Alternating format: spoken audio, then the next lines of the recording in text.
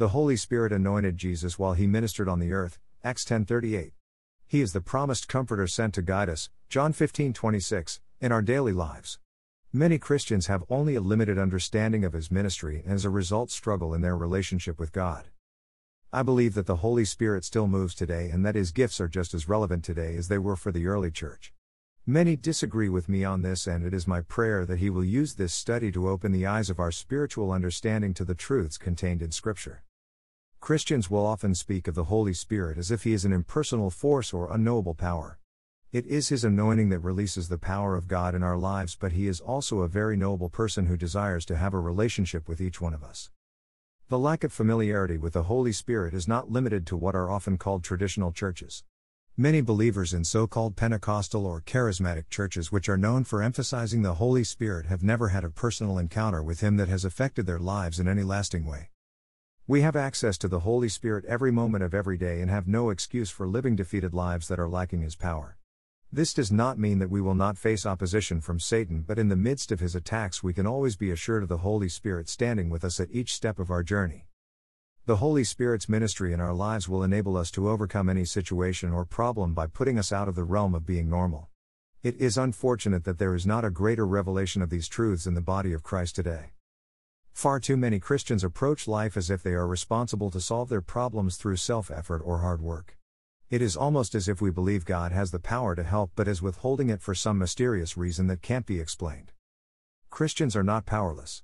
We do not have to beg God to move in our lives. He filled us with his Holy Spirit, and we, therefore, have the same power that raised Jesus from the dead living inside of our spirits.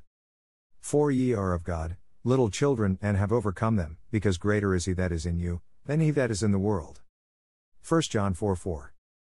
The Holy Spirit will put us in the driver's seat of our lives. We act as if our lives are out of our control. Nothing could be further from the truth. He is with us and will guide us through each step if we will yield and train ourselves to look to him.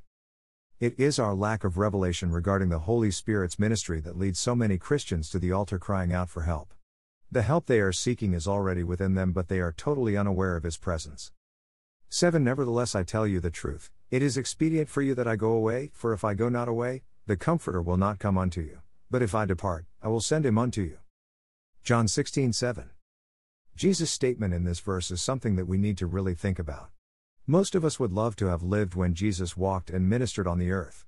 He said though that what we have today through the Holy Spirit's ministry is much better. It is hard for most of us to grasp how much better off we are today because few of us are taking advantage of the Holy Spirit's ministry.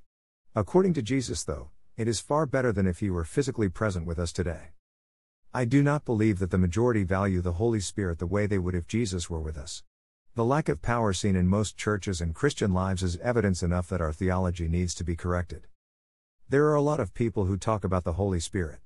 They do not understand him but know that the Bible talks about him. If we are able to gain a revelation of him and his ministry, it will revolutionize our lives.